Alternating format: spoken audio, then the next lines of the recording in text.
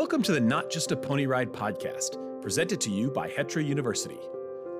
If you've landed here, you're probably passionate about how horses help people. This podcast is for anyone who helps others experience the benefits of horses or those who have experienced it themselves.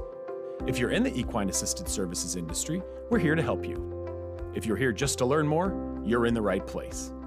Welcome to your community of like-minded people where you will hear stories, education, science, and explanations about how what we do is so much more than just a pony ride. And now, from the Hetra campus in Gretna, Nebraska, here's your host, occupational therapist and CTRI, Katie Ott.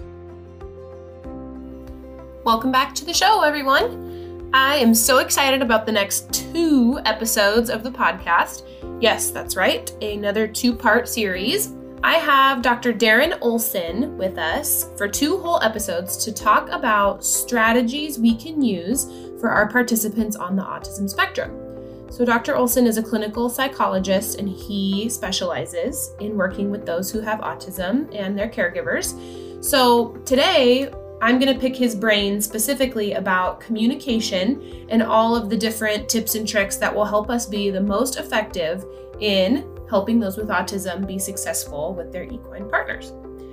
If you aren't a member of the Not Just a Pony Ride Facebook group, head over there now because I'm going to be sharing some examples of visual schedules and some different tools that we use here at Hetra to help get your wheels turning for some creative solutions at your own centers.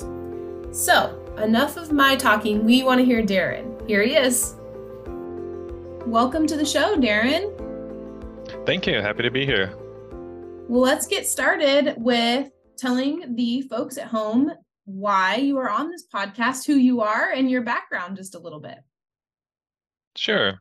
So I'm Darren Olson. I'm a clinical psychologist. And I work at Children's Mercy Hospital in Kansas City. And I work primarily and almost exclusively with kids with autism. So I do both evaluations for kids that we don't know if they have autism yet.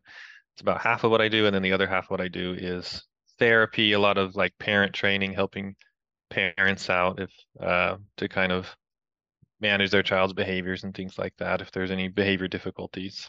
So that's what I do. How I got here, if you want sort of my little history, I got into this field when I started on my path when I was in high school. So I knew I wanted to be a psychologist in high school, and an opportunity came up for me to do some respite care with a kid who had a traumatic brain injury.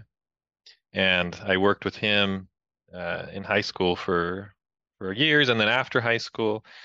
And then eventually I realized I could do both. I could be a psychologist who specializes in this area of children with special needs. And so that's what sort of put me on this path to working with this population. So today my goal is just to give our listeners at home some good tools, things they can use in their sessions with those who have autism. So I think our audience is a little bit twofold. Some of us are instructors that are listening, which means we're not therapists, we're not treating clinical symptoms, but we're teaching them how to ride. However, our participants that are in those sessions are still coming to us with disabilities, one of those being being on the autism spectrum. And some of us are therapists that are listening, so are doing some clinical work. And there's also just some families and other, kind of lay people as well that are listening. So kind of a broad audience, but I want to talk specifically, I think, to our instructors today that wouldn't necessarily be treating clinically, but need to be able to have some good tools to work with our participants the best we can. And one of those things that I think is sometimes a barrier is the concept of communication. So we know that those on the autism spectrum are to communicate differently and receive communication differently. So do you want to talk just a little bit about kind of the basics and generalities of that? Sure. So there's a lot of different directions that this could go because there's communication. There's one-way communication, what the instructors are saying to the kids. There's the communication back, what the kids are saying. And then there's also the back and forth. So I guess I'll start with communication from the kid, from the child. I'm a child psychologist, so I constantly am saying kid, but the individual with developmental differences. So there's really four functions, what we call them, like four reasons why a person might do a behavior. And so oftentimes the best place to start is to try to figure out what the person is trying to communicate. And I'll go through the four functions. This is like a crash course in some of these behavior interventions, but what a person might be trying to communicate is that they want something, a get what they want kind of behavior. There's something that they're trying to get to, and they're using whatever means they have to get to the thing. And so really broadly, a goal would be to, once you know that there's something that they're wanting to get, finding a more appropriate way for them to get to it. That would be the most, again, this is a very broad statement, but that's kind of the direction that you'd like to go. We know what they want. How can we get them there? And how can they do something more appropriately in order to get what they want? Another way the behavior is a communication, it might be to escape or get out of something. So we all do it. I love to tell parents, like, we're doing this stuff too, right? We're trying to escape from stuff. We're avoiding things. We're procrastinating. Like, this isn't just a kid. This isn't just a special needs thing. But that's another reason why someone might do something, is they're trying to get out of something that they don't want to do. So very broadly, some of the things that we can try is like, maybe we can, the ask or the task that we're having them do, can we make it a little bit smaller? Can we make that thing easier so they're not trying to get away from it as bad? Can we help them sort of get through it? It's best if we don't let those kind of escape behaviors work 100%. Like, I don't want to do this thing. I mean, and the reason I say that is a kid is, thinking about like homework or something like that. If a kid's like, I don't want to do homework, like, okay, well, you don't have to do it. Well, next time they're asked to do homework, they're probably not gonna, like, oh no, last time I didn't have to do this. So we do want some element of like, you got to get through some hard stuff, but maybe we can make the thing smaller for them so they can get it. Another big communication or way that people are communicating is to get attention. Attention is a sneaky sort of one where it's not a thing that they want. It's a reaction or just someone paying attention to them. They're sometimes a little bit more difficult to see than the other stuff. But when it's attention, if there's any element of attention, have to make sure that we're bringing positive attention for other things. That positive attention for any kind of good behavior is so key. And so we want to give them what they want. They want that attention. Let's give them attention for good behaviors. Let's put it in the right place. The negative attention negative behaviors and attention associated with that can also satisfy that need as well. Absolutely. Absolutely. Yeah. Attention is attention, whether it be positive or negative. So you're absolutely right. So a negative behavior that gets negative attention worked. It still got attention. So you're absolutely right to be mindful of that. Another sort of broad category of communication, what a person is putting out there, is a little grayer, but it's sort of a sensory, sort of like feeling. We call them automatically rewarding, which is a way too technical sounding thing for like something that a person does that they kind of enjoy, so they keep doing it. Some kids will clap their hands or hum, but also like running around in circles or playing on a playground. Like, those are also just things that, like, I like this, and because I like it, I'm going to continue to do it. So also being mindful of some of those like sensory type of things that there's something about it that's satisfying to them. And what we want, again, in those kind of situations, if that's what they're trying to communicate, how can we allow that to happen in an appropriate setting. If you want to run, great. Let's get through this and then you can go run. We want you to have those things that are enjoyable for you.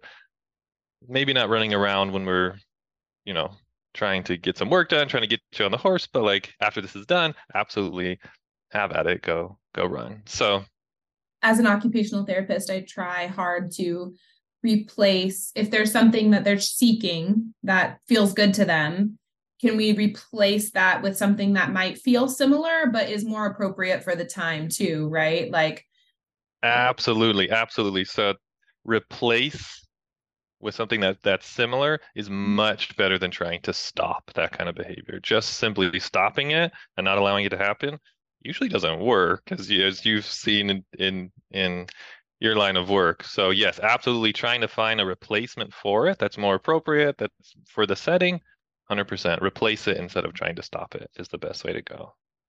So that's communication from the person, putting it out there. These are the things that I'm hoping to get.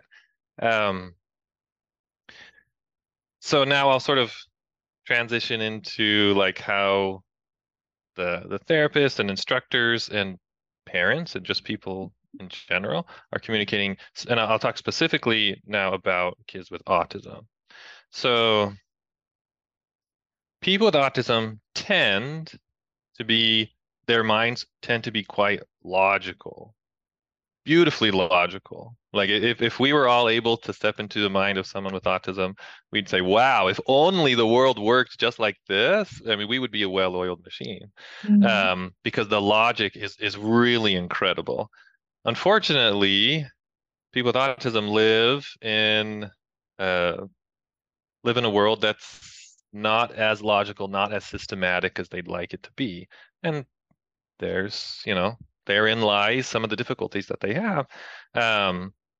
So sequences, like this is going to happen, and then this will happen, and then this, and then this.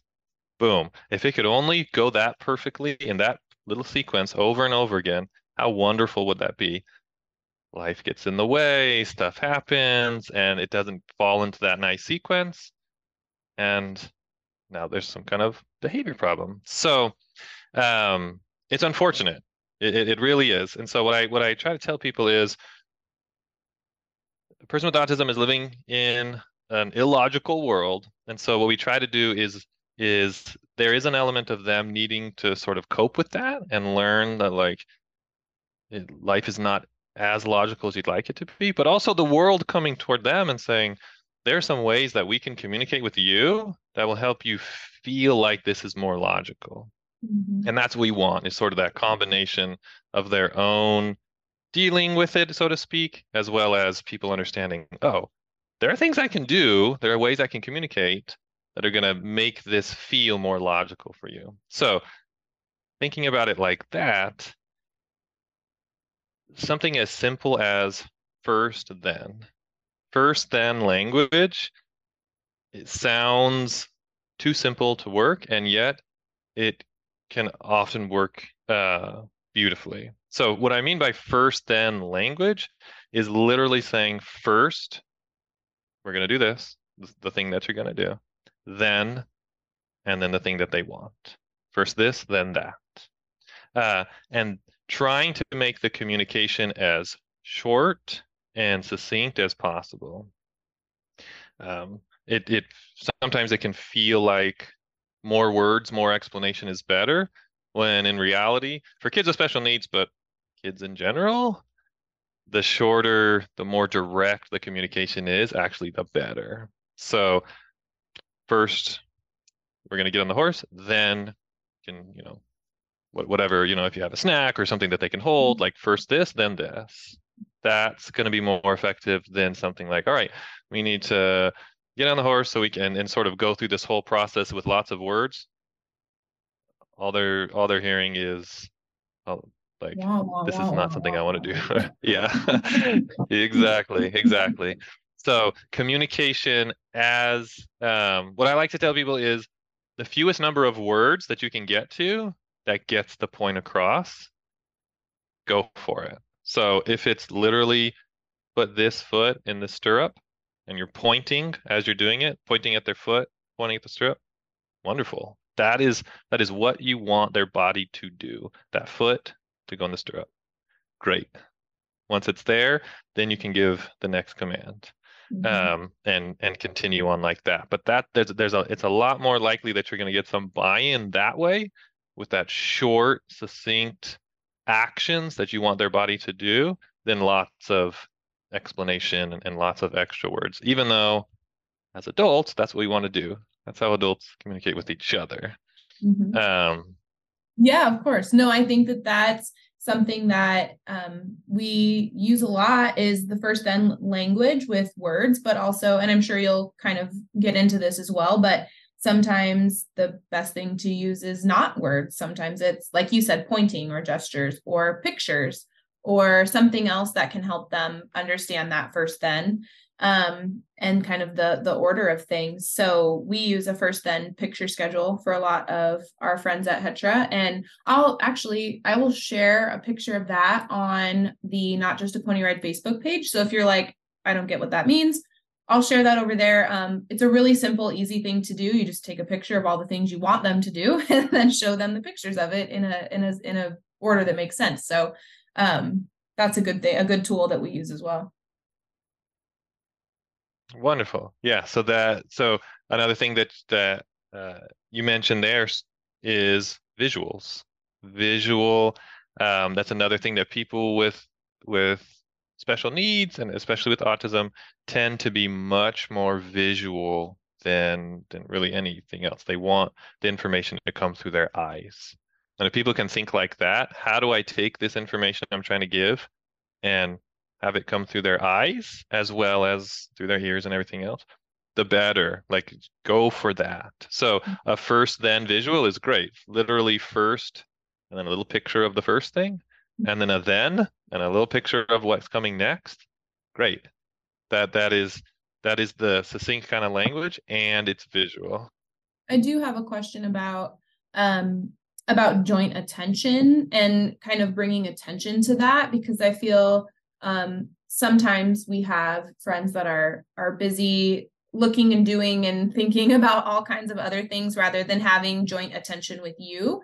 Do you have any, tips or things about how to obtain that when you're trying to do something like a first then, or, here's what we're going to do and give that direction?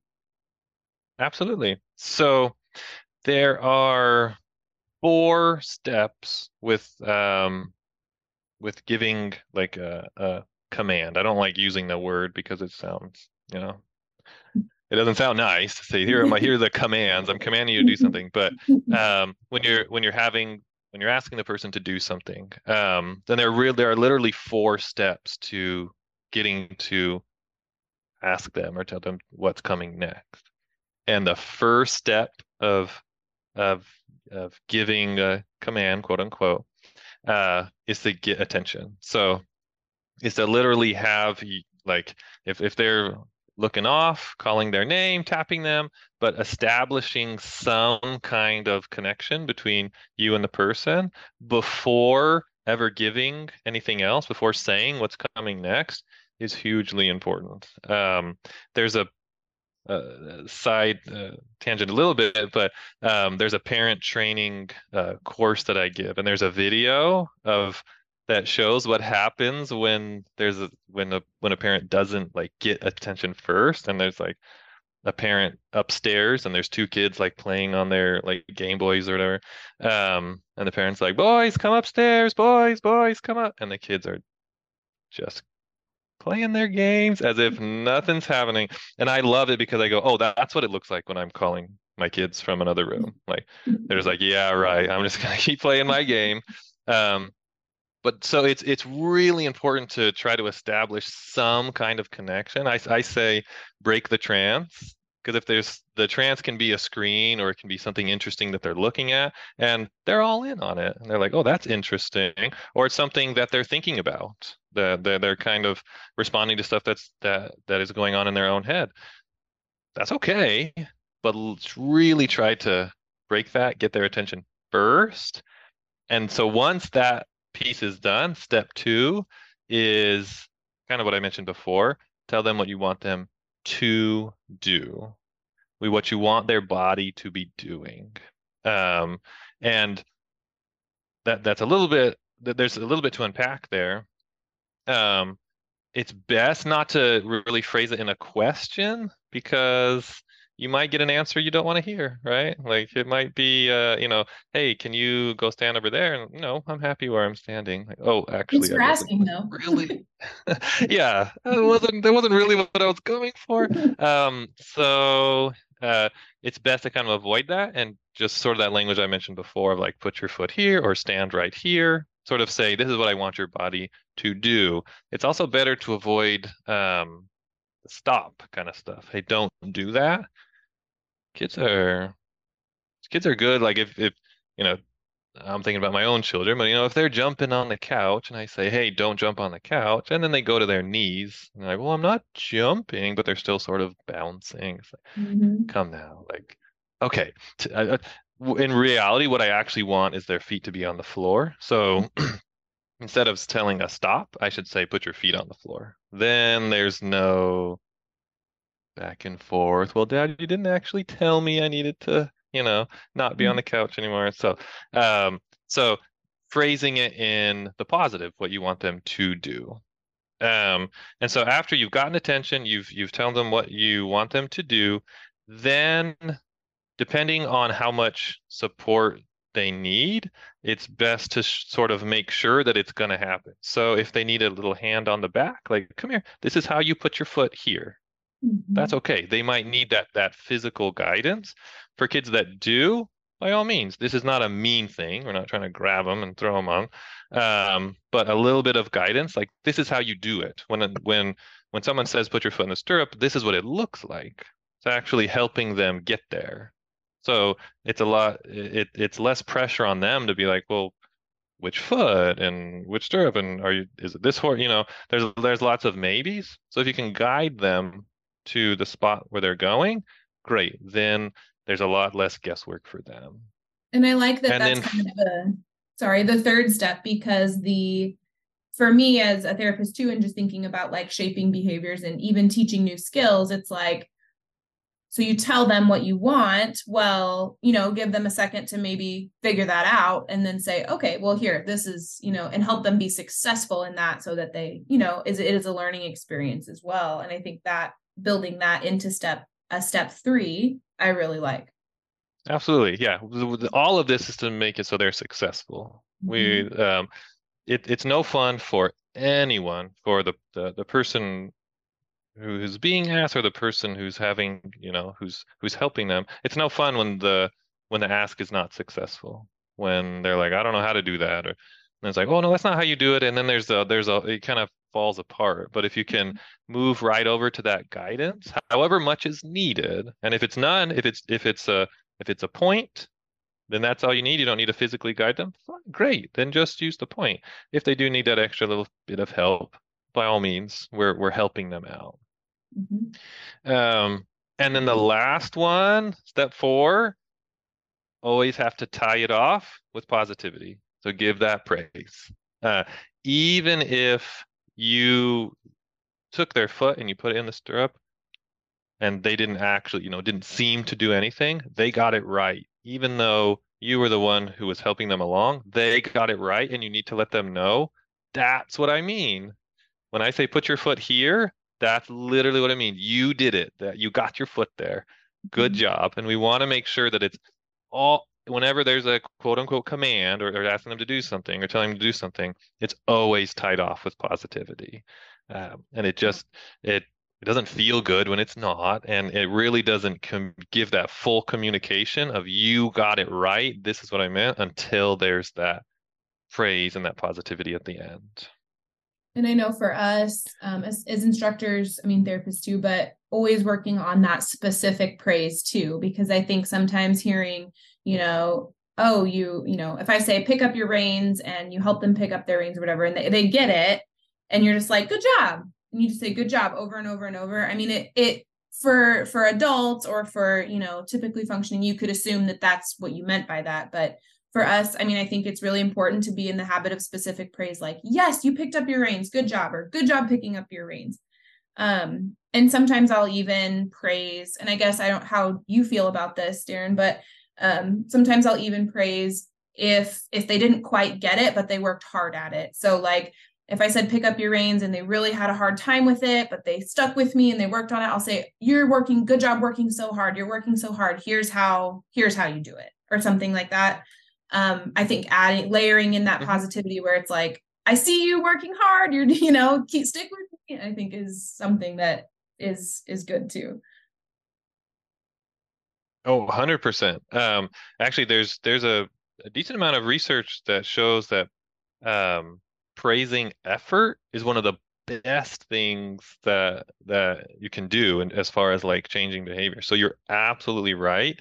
Even if they weren't successful, praise the effort that they put into it.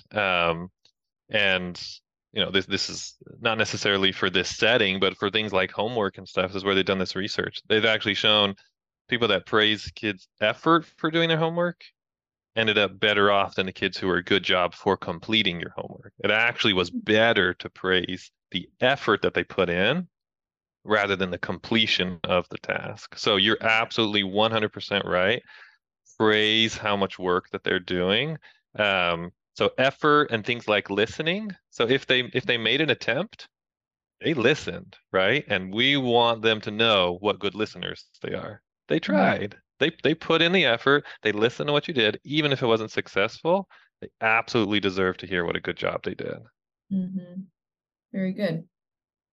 Yeah. So another thing, as far as visuals go, we talked about a first then visual. People can also look into making visual schedules. So it's not just a one and then the next. It actually is a full sequence of the things that they're going to do. And so if people just want to go to their favorite search engine and just put in like visual schedule, and then you put the name of what you want the schedule to look like, it's out there. People have made it. A note about visuals, they take practice. So especially a visual schedule, it's not I always say if it's just on the wall and there's no attention paid to it, or we just kind of expect the kid to understand it, it just becomes decor. So they do take time. They do take multiple sessions where you're going through, okay, here are the 4, 5, definitely don't start with more than just a few. Like starting with 3 might be a good idea. So if you have like a 15-point schedule, probably not going to happen. But practicing it. So over time, okay, remember we're doing this, then this, then this. Here we go. We're doing this now. Here it is. It's happened. Great, we did it. And now we're going on to this and showing the schedule again. You see, we're doing this now, whatever the next step is. You do it. All right, we got done with it. And now we're doing the third thing. You see how we did that? And once the person begins to see, oh, we did exactly what was on that paper right there. Like we did that and then that and then that. Oh, there's that nice sequence. There's the boom, boom, boom. It just took some time to realize this paper, this visual that I'm looking at, or it doesn't have to be a paper, whatever it is, actually represents something in the real world. This is actually what I'm going to be doing. So it takes time, it takes practice, and it can be very effective once it sinks in.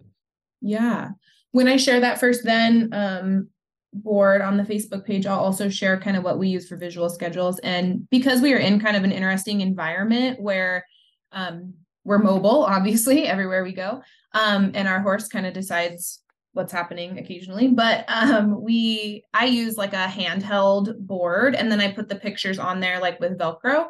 And then I have my sidewalker carry it along with us. So all the time they can be, looking at it, referring back to it.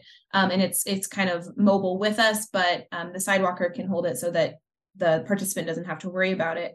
And I like to give my participants a little bit of autonomy in that too. Like, oh, yep, we just put the rings on the ring tree, and they can take the picture off and put it on all done, or get rid of it, or put it in your pocket or whatever. And then it's kind of a sequential thing where they're involved in it. And then for me as an instructor, I remember to use it. Right. So it's like that helps us kind of referring back to it, is that it needs that interaction and kind of that attention to it. And that seems to help us. Wonderful. So I will share that on there.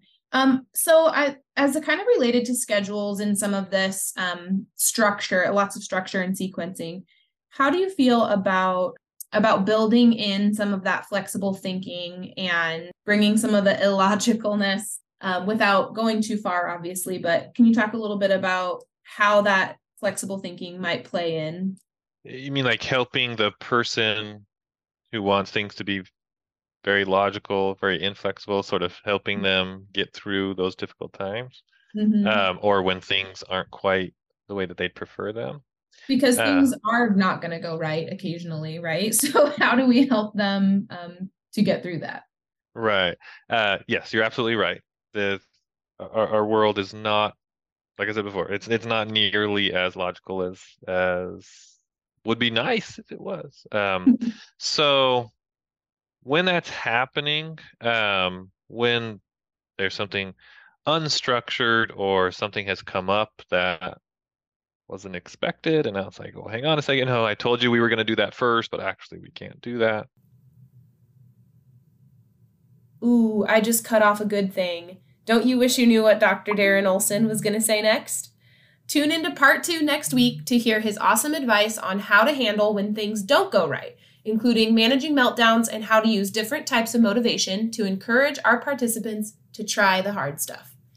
Put a reminder on your calendar because you're going to want to hear the rest of this next week. Thanks for listening to another episode. Until the next one launches, stay connected to our community by joining the Not Just a Pony Ride Facebook group. There, we share exclusive educational content, answer your questions, and review new and exciting developments for the EAS community. Don't forget, if you have suggestions for future episode topics or a lead on a great guest that you think our audience would enjoy, click on the link in the show notes or visit us at hetrauniversity.org.